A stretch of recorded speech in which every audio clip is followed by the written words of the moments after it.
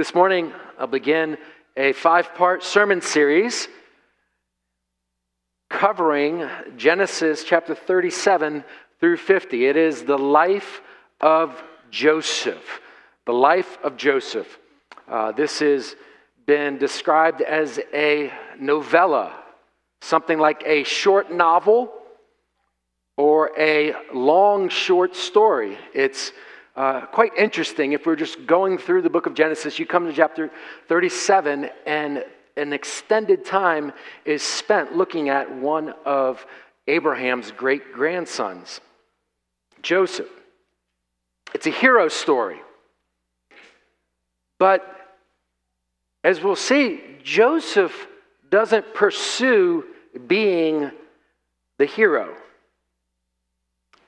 He is chosen by God for the role, and almost in such a way that God makes sure that Joseph ends up the hero of the story. Well, if you're paying attention, that sounds like a story about providence. It's exactly what it is. John Calvin says this story is a most beautiful example of divine providence. The God of the Bible accomplishes his eternal purpose through providence. Always has, always will. Now, what is providence? Let me just give you a little reminder, refresher, or maybe introduce the subject to you. The Westminster Shorter Catechism, question number 11, the answer explains providence is this: God's work of providence are his most holy, wise, and powerful preserving and governing all his creatures and all their actions. The Bible teaches that the God who made all things sustains that creation, but he is still at work, governing the entirety of creation. It's providence. And in this story of providence, Calvin points out two things. We learn that the Lord performs his work through wonderful and unusual ways. There's a lot of mystery to God's providence.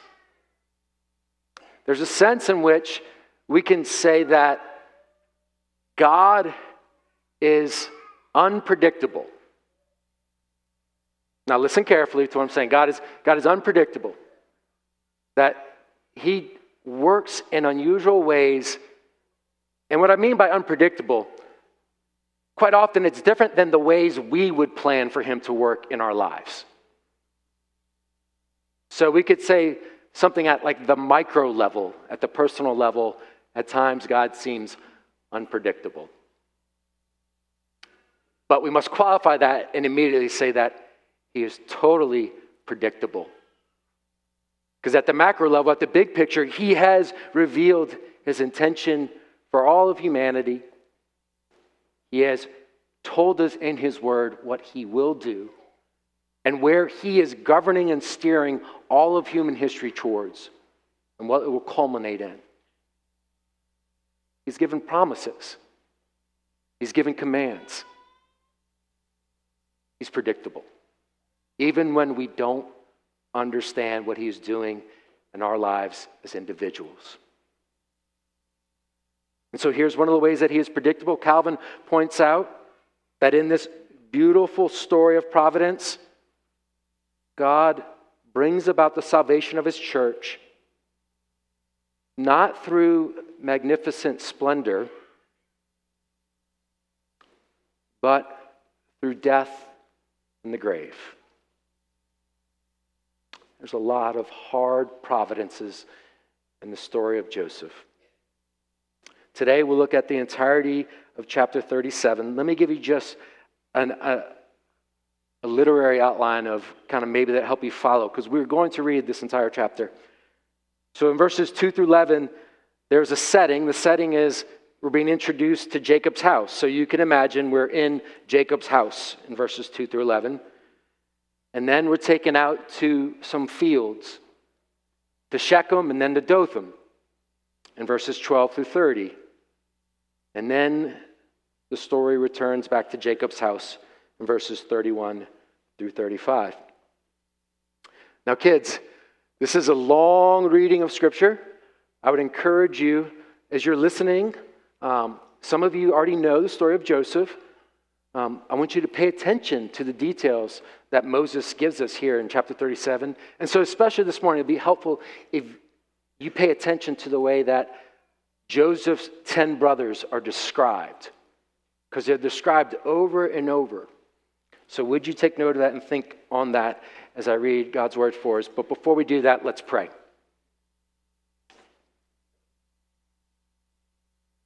Our Heavenly Father, this is your word, and we come to it as desperate, needy, hungry people. So would you, through Genesis chapter 37, feed us on the bread of life, your Son, that we might receive him, grow in our faith in him, and grow in our living for his glory and the advance of his kingdom. Do a mighty work in us. Through your word, we ask in Jesus' name. Amen. Hear the word of God from Genesis chapter 37, beginning in verse 1. Jacob lived in the land of his father's sojourning in the land of Canaan. These are the generations of Jacob. Joseph, being 17 years old, was pasturing the flock with his brothers. He was a boy with the sons of Bilhah and Zilpah, his father's wives, and Joseph brought a bad report of them to their father. Now Israel loved Joseph more than any other of his sons, because he was the son of his old age. And he made him a robe of many colors. But when his brothers saw that their father loved him more than all his brothers, they hated him and could not speak peacefully to him. Now Joseph had a dream, and when he told it to his brothers, they hated him even more. He said to them, "Hear this dream that I have dreamed. Behold, we were binding sheaves in the field, and behold, my sheaf arose and stood upright. And behold, your sheaves gathered around it and bowed down to my sheaf." And his brothers said to him, "Are you indeed to reign over us? Or are you indeed to rule over us?" So they hated him even more for his dreams and for his words. Then he dreamed another dream, and he told it to his brothers and said, "Behold, I have dreamed another dream. Behold, the sun and the moon and the 11 stars were bowing down to me." But when he told it to his father and to his brothers, his father rebuked him and said to him, "What is this dream that you have dreamed? Shall I and your mother and your brothers indeed come to bow ourselves to the ground before you?" And his brothers were jealous of him, but his father kept the saying in mind. Now his brothers went to pasture their father's flock near Shechem. And Israel said to Joseph, "Are not your brothers pasturing the flock at Shechem? Come, I will send you to them." And he said to him, "Here I am." So he said to him, "Go now, see if it is well with your brothers and with the flock, and bring me word." So he sent him from the valley of Hebron, and he came to Shechem. And a man found him wandering in the fields. And the man asked him, "What are you seeking?" "I'm seeking my brothers," he said. "Tell me, please, where are they pasturing the flock?" And the man said, "They have gone away, for I heard them say, 'Let us go to Dothan.'" So Joseph went after his brothers and found them at Dothan. They saw him from afar, and before he came near to them, they conspired against him to kill him. They said to one another, "Here comes this dreamer. Come now, let us kill him and throw him into one of the pits. Then they will say that a fierce animal has devoured him, and we will see what will become of his dreams." But when Reuben heard it, he rescued him out of their hands, saying, "Let us not take his life." And Reuben said to them, "Shed no blood. Throw him into this pit here in the wilderness, but do not lay a hand on him, that he might rescue him out of their hand to restore him to his father." So when Joseph came to his brothers, they stripped him of his robe, the robe of many colors that he wore. And they took him and threw him into the pit. The pit was empty. There was no water in it. Then they sat down to eat. And looking up, they saw a caravan of Ishmaelites coming from Gilead with their camels bearing gum, balm, and myrrh on their way to carry it down to Egypt. Then Judah said to his brothers, "What profit is it if we kill our brother and conceal his blood? Come, Let us sell him to the Ishmaelites, and let our hand be upon him, for he is our brother, our own flesh. And his brothers listened to him. Then Midianite traders passed by, and they drew Joseph up and lifted him out of the pit and sold him to the Ishmaelites for 20 shekels of silver. They took Joseph to Egypt. When Reuben returned to the pit and saw that Joseph was not in the pit, he tore his clothes and returned to his brothers and said, "The boy is gone, and where shall I go?" Then they took Joseph's robe and slaughtered a goat and dipped the robe in blood. And they sent the robe of many colors and brought it to their father and said, "This we have found. Please identify whether it is your son's robe or not." And he identified it and said, "It is my son's robe. A fierce animal has devoured him." Joseph is without doubt torn to pieces. Then Jacob tore his garments and put sackcloth on his loins and mourned for his son many days. And all his sons and all his daughters rose up to comfort him. But he refused to be comforted and said, "No, I shall go down to Sheol to my son mourning." Thus his father wept for him. Meanwhile, the Midianites had sold him in Egypt to Potiphar, an officer of Pharaoh, captain of the guard. Amen. And that ends this reading of God's holy, inspired, and inerrant word. May he write its eternal truth on all our hearts. Call this sermon "The Wicked Brothers" because so much of the narrative is about the brothers' sin, isn't it? Now, what is true today was true back then. Satan wants to destroy the family. And we see him at work here in God's chosen family. Now, Satan goes after the family because he always goes after God's good gifts. The family is meant to be a safe haven for children, a place where righteousness is learned, a place where evangelism takes place and disciples are made and then sent forth as ambassadors for the kingdom. So we understand why Satan will put his crosshairs on the family, and especially families that belong to God. Now, if we're not careful, we recognize all the external threats to the family, and we see Satan's influence in the world around us. And we must be aware of that. We must be on guard against it. But we must not forget that he doesn't just work from without, but because we are fallen and because of sin, he also has a way into families. So as many walls and dividers that we could put up to keep the world out, there remains sin within. And here we see sin fracturing and shattering God's chosen family, and they are on the brink of ruin. They are deeply flawed. Now, in the story of Joseph, God in his providence delivers Jacob's family from famine. But that's not the whole story. We are given this brutally honest description of God's chosen family because in the story of Joseph, God in his providence delivers Jacob's family from themselves. And he uses providence to transform their character. In the story, there is the threat of sin from without, but the bigger threat is the sin from within. And God exposes, corrects, and transforms Jacob and his sons.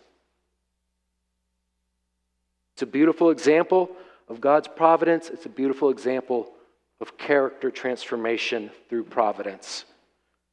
Now, character transformation, there's another way of speaking of character transformation, sanctification. Sanctification is how God makes his people holy. It is the work of God's grace. recreating and renewing his people into what he intended them to be, those who are his image bearers in holiness and righteousness. And so we see God, through providence, sanctifying Jacob, Joseph, and his brothers. So that's our outline. In Jacob, we see the slowness of sanctification. The slowness of sanctification. In Joseph, we see the role of suffering in sanctification. And in the brothers, at least in this chapter, we see the sad downward spiral of sin. The sad downward spiral of sin. We begin with the dad, the slowness of sanctification. Now, I'll remind you of the story of Jacob, Abraham's grandson. The Lord has done tremendous work in his life up to this point in the book of Genesis. Jacob has encountered the Lord in a new way, and it has made a big difference. But what we see here in this chapter is that he has not arrived. He still has a long way to go. Look back at verse 3 with me. There in verse 3. Now Israel loved Joseph more than any other of his sons, because he was the son of his old age, and he made him a robe of many colors.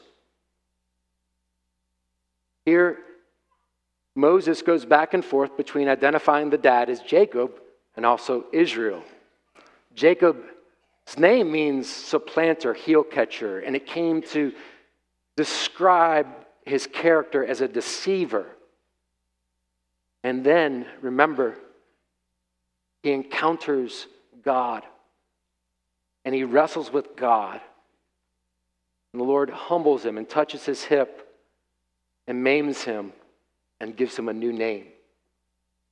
One who, in faith, held on to God and wrestled with God until God would bless him. It's the name Israel. It's his new name. And you could make too much out of the swapping between Israel and Jacob in Scripture, but here I think it is quite intentional to say that here's the man who the Lord is at work, who's done so much in his life. Remember, Israel is a fraternal twin. He has a brother named Esau, and his brother hated him, despised him. Why did his brother hate him and despise him? Because Jacob tricked him out of his birthright and the blessing for the firstborn. They were fraternal twins, Esau being the one who came out first. And what was behind Esau's hatred of Israel? Well, their parents, Isaac and Rebekah, played favorites. And it was very clear in the home, a family of four, that there were favorites. Isaac loved Esau. He was the dude's dude. He was the man's man. He was the hunter. And then Jacob had different sensibilities, and he was the one in the home quite often. Apparently, he was a pretty good cook, and he was a favorite of Rebekah. And this favoritism was destroying the family. And it led to Rebekah convincing Jacob, now Israel, to deceive his father. Do you remember how he did it? Esau was a hairier man than he was, and so he killed the goat, he made a stew, he claimed that it was wild game, and then he put the hair, the skin of the goat on him, and he went in and told his father, who was losing his eyesight, that he was his brother and received the blessing. And it nearly led to Esau murdering his brother. And what do we see here happening again? We see favoritism tearing the family apart. We see it leading to great destruction. Israel God is at work in your life. But did you forget all that he's trying to undo? Do you remember how the sin of favoritism nearly destroyed your family? And now you're doing it again. He's slow in sanctification. He doesn't recognize the depth of sin and corruption in his life. And he doesn't realize how it's impacting his sons. And so it opens with, in chapter 37, he's showing favoritism to one son, and then it ends with 10 sons deceiving him to close the chapter. They're taking on the sin of their father and mimicking his deception. So much so, Moses makes sure that we understand that when they ripped the coat of many colors, they dipped it in goat's blood. And a goat was part of the deception. There's a warning here for all parents. There's a warning here for heads of households. But there's a warning for every person listening here. Learn from Jacob. Sin goes deep, and your full transformation and sanctification is a lifelong project. It does not end until you see your Savior's face. That's not meant to discourage or to encourage. It's meant to be a dose of reality of the pilgrimage that is before you, and that you would not take light sin, and that you would not think too highly of the progress that you've made. We give gratitude and praise to God for what he has done in our lives every day. But we must be careful that we don't allow pride to slip in, and we remain instead in a humble place, always aware of our continuing need of grace. David in Psalm 19 puts this in a very helpful way. David is a man who saw sin destroy families and nearly destroy his own family with his son Absalom, and so many ways that sin devastates a family. At the end of Psalm 19, do you remember what he prays? Keep back your servant from presumptuous sins. Let them not have dominion over me. That's a good prayer for all of us every day. Similar to the Lord's Prayer, lead us not into temptation. Presumptuous sins, not hidden to God, hidden to you and I. Ones that we're not aware of, or maybe we thought we've moved past. And there's more reformation, transformation, conforming to the image of Christ that needs to take place in our life. The slowness of sanctification, we must remember it. But also, here we see in Joseph, the second thing for us, the role of suffering in sanctification. Joseph in this chapter is presented as morally superior than his brothers. If we miss that, we miss a big part of what we're supposed to take away from Genesis 37. And what we're at stake at losing is that ultimately he's presented as being treated unjustly. He suffers. He genuinely suffers. He does not deserve the treatment he receives from his brothers. So we want to be on guard and not confuse ourselves there. He is more upright than his brothers. But we see here, and we don't want to make too much out of it, there are hints that he was immature and lacking wisdom. So look back at verse 2. There it says, at the second half of the verse, he was a boy with the sons of Bilhah and Zilpah, his father's wives, and Joseph brought a bad report of them to their father. Now, it's commendable that the young man, 17 years old, takes a stand against his brothers who are doing these evil things.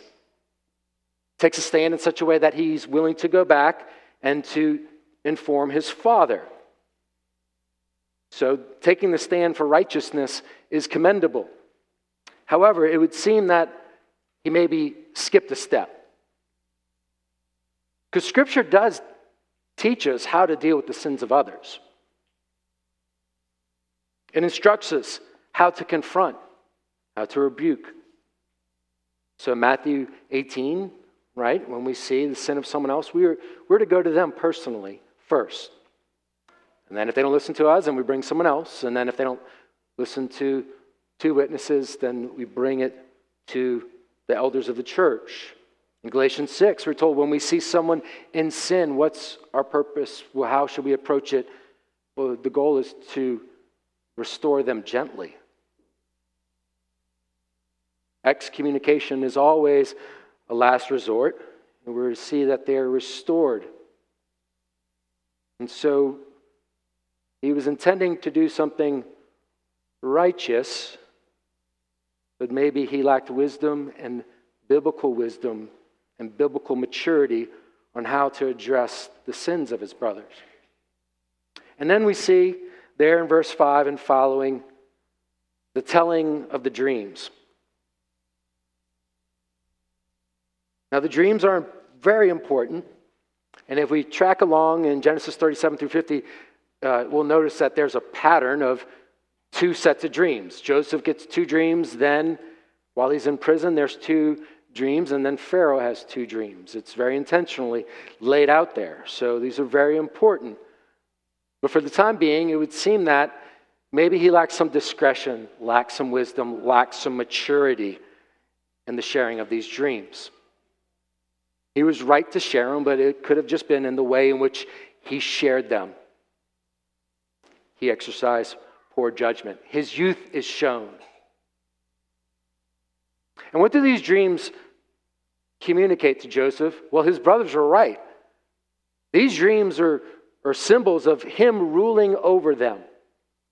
In the sheaves bowing down to his sheaf, and then all the sun, moon, and stars bowing down to him. God is setting apart Joseph among his brothers to be the leader, to be the one in which deliverance would come through. And that could have been part of Jacob's favoritism of Joseph. He recognizes that here's my upright son. Oh, here's the son that after God gave me the new name Israel, he gave me this son from my beloved wife, Rachel. Oh, and here's the one, maybe this is the son that God's promises to my grandfather Abraham of a royal seed will come through. So Jacob gives him the special coat to set him apart. And then God gives the dreams confirming Joseph's election to be the leader of his family. It's important. It's precious to him. I suggest maybe he shared them unwisely, prematurely. And we have to wonder that if God doesn't put Joseph through the ringer that he does, if Joseph does not experience the suffering, how would Joseph turn out? And we don't want to speculate too much, but maybe Joseph would turn out like the Pharisee in Luke 18 that Jesus tells us about. The one who stands in the temple courts saying, God, I thank you that I'm not like other men. God, I thank you that I'm not like my wicked brothers. God uses suffering in Joseph's life to humble him, to make him gracious. God uses suffering in Joseph's life to mature him, to make him wise. God uses suffering in Joseph's life to draw him closer to himself. I know there's plenty of suffering in this room. Evan did a wonderful job just praying through some of the prayer requests we are aware of. And in suffering, doesn't it feel like, God, you're being unpredictable right now? What are you doing? Well, if you belong to Christ, you won't have all your answers questioned this side of glory, but you can be certain that one of the things that God is doing through your suffering right now, it's sanctification. It's ridding you of maybe unknown pride. It's showing you your need for constant humility. It's maybe working maturity where you thought you were already mature. It's hard.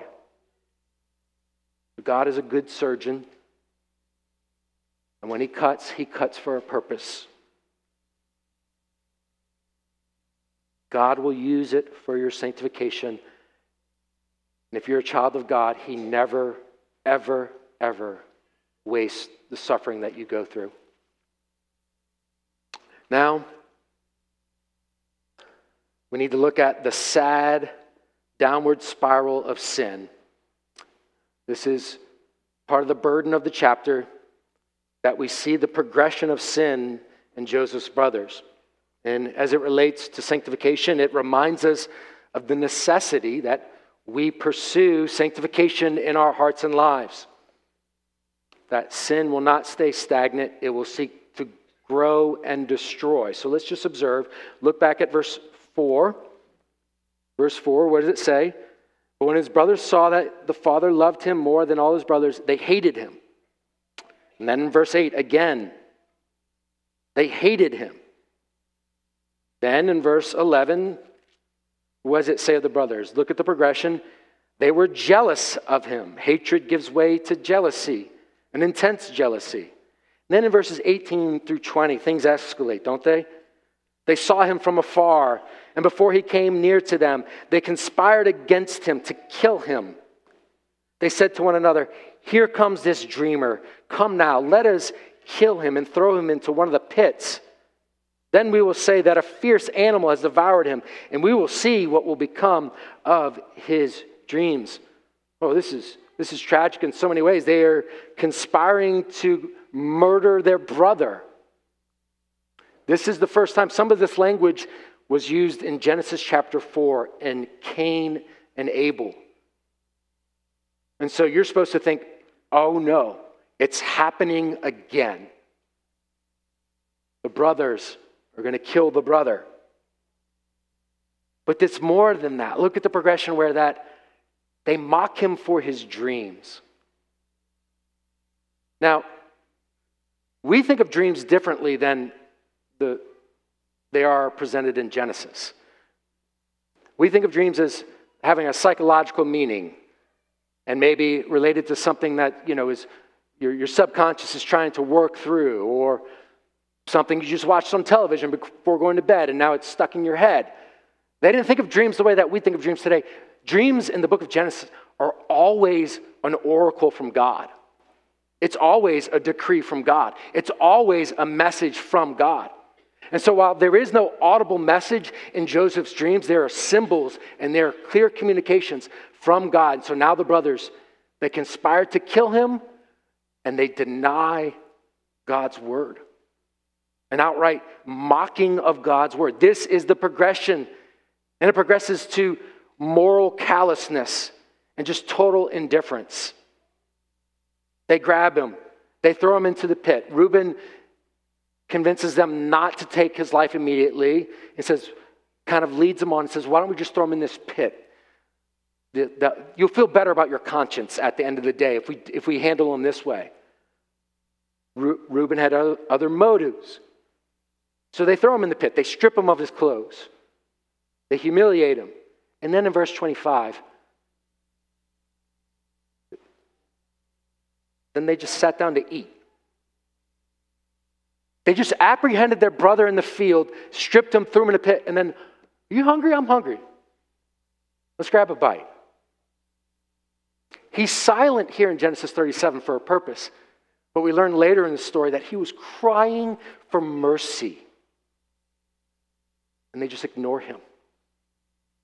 And they kill the goat and they roast it and they begin eating that goat. And they said, we'll use this blood for something. Verses 26 and 28, we see greed, wicked greed, the worst of greed. 20 pieces of silver to sell their own brother. Then, verses 31 to 32, we see lying deceit. Look back there.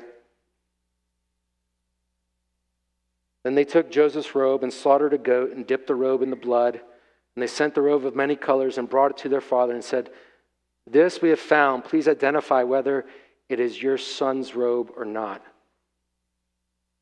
How wicked. They knew it was his robe, and that's the message they send? Look at the hypocrisy in verse 35. All his sons and all his daughters rose up to comfort him. How evil of these men. Dad, it's going to be okay. You don't have to mourn what happened to Joseph. It happens. Wild beasts. They caught him in a field. It wasn't your fault, Dad. You were sending him to check on us. It was a good thing you were doing. And Joseph wanted to do it, Dad. And a wild beast got him. It's going to be all right. He refused to be comforted. But the hypocrisy. Wicked. You might say, well, what about Reuben? Reuben tried to rescue him, right? Well, if we had started sooner in the story of Genesis, we realize that Reuben has been in trouble. He's had his own problems. Reuben has slept with one of his dad's wives, Genesis 35. The firstborn, the oldest, he's trying to figure out, there's got to be some way I can get back into my father's favor. And here's an opportunity. My brothers want to kill Joseph. If I rescue him and return him to my father, then we'll be back on good terms. And then when Reuben comes back and Joseph is heading towards Egypt, what does Reuben lament? The boy is gone, and where shall I go? He's not concerned about Joseph. He's concerned about himself. This is where unchecked sin leads. They embrace the hatred and they give it permission to destroy. Verse 4, there's something very helpful that is in the description of the brothers. At the end of verse 4, it says, they hated him and could not speak peacefully to him. Peacefully. This word peace. It's the Hebrew word shalom. It's a word of blessing that Abraham's descendants were to give to one another. Shalom. I desire your good, your well-being, your wholeness, your completeness.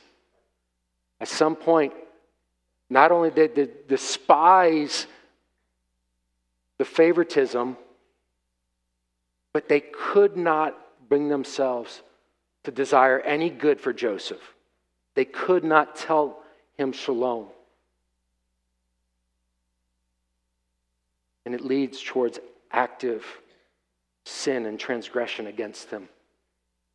Oh, if you are one of the kids in this room of any age, you got to be careful. Sometimes you might get jealous because a brother or sister gets a new present, or maybe they get to go do something special with mom or dad. And that's a form of hatred taking root, and it's the progression of hatred and anger towards a brother or a sister, that if you can't be happy for them when something good happens to them, if you can't say peace, shalom, be careful.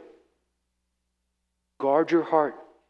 And when you see God bless others in little things, Be happy for them. Celebrate it.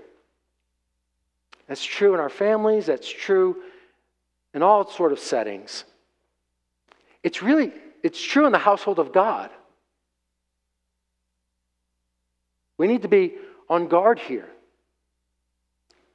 We got to remember that this isn't just some distant ancient family. This is our family. We are descendants of Abraham by faith. This is our family. We've seen this touch our own family. And now, as those bought by the blood of Christ, we are in the family of God, the church family. So let me ask you today, is there anyone in the household of God that you can't say shalom to, you can't say peace to, that you can't be excited about the Lord's blessings in their life? I would plead with you, make reconciliation before hatred grows and destroys. We're coming to the Lord's table today. It's communion with our Lord and communion with one another. That's you. Come to the table, receive grace, and go extend it as soon as possible. Would you say, you know what? I recognize festering hatred. I wouldn't call it hatred. Well, could you say shalom to them? It's very important. It's not incidental. Paul always introduces his letters pretty much. Nearly all of Paul's letters, right? How? Grace and peace. Grace and peace to you Christians. That's what he leads with. I'm going to tell you some hard things, but we begin with grace and peace. We begin with God's unmerited favor and his shalom. That's the starting place. We constantly remind ourselves that every person in the family of God is in need of God's grace, and we want their peace.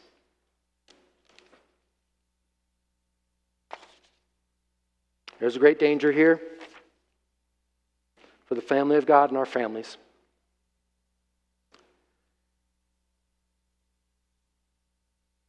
We know, we're honest, there's sin in our homes, sin in our households. There's a temptation to pretend like there's not. We all want to play the part of shiny, happy people. So when people coming over, we straighten the house really quick. Or we try to present and project something that's not true through social media. And I would ask you to forgive me that if I posted one of the 15 pictures that were photogenic of my family and made it appear that we don't have sin and trouble in the Phipps household, forgive me.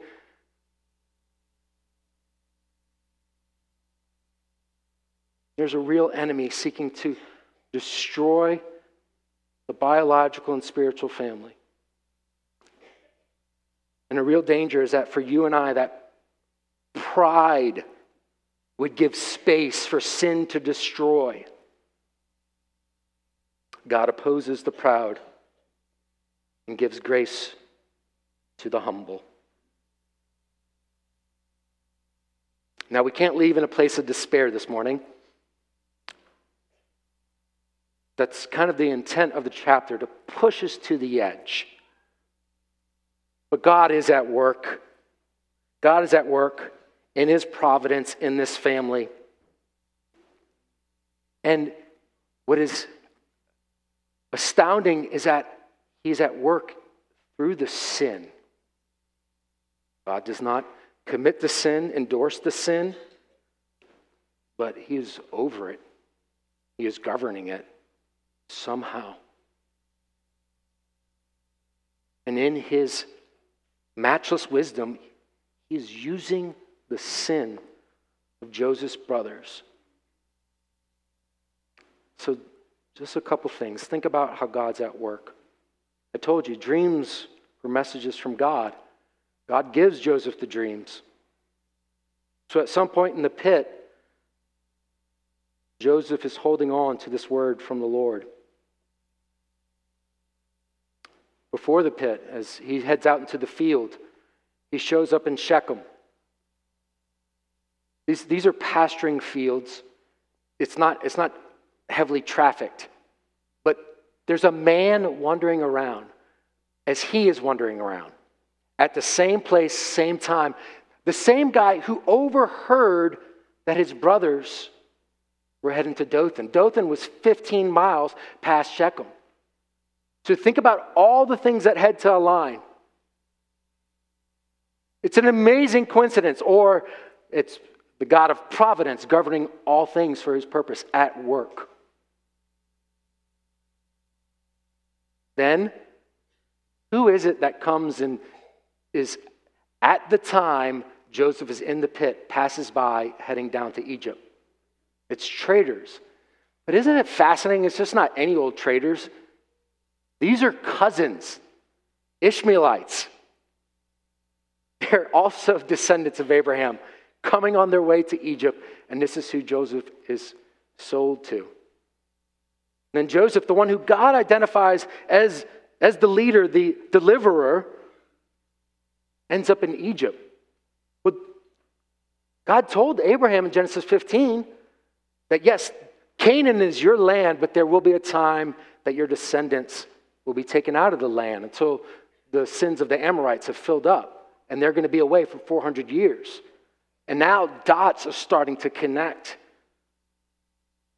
Because the God who seems unpredictable is predictable because he is true to his word and his promises. And in the bigger picture, there is such a pattern here. And it prepares our hearts to come to the table this morning as we are thinking through how sin affects our life and how slow we are in sanctification and how resistant we are to recognizing God at work through our suffering and circumstances.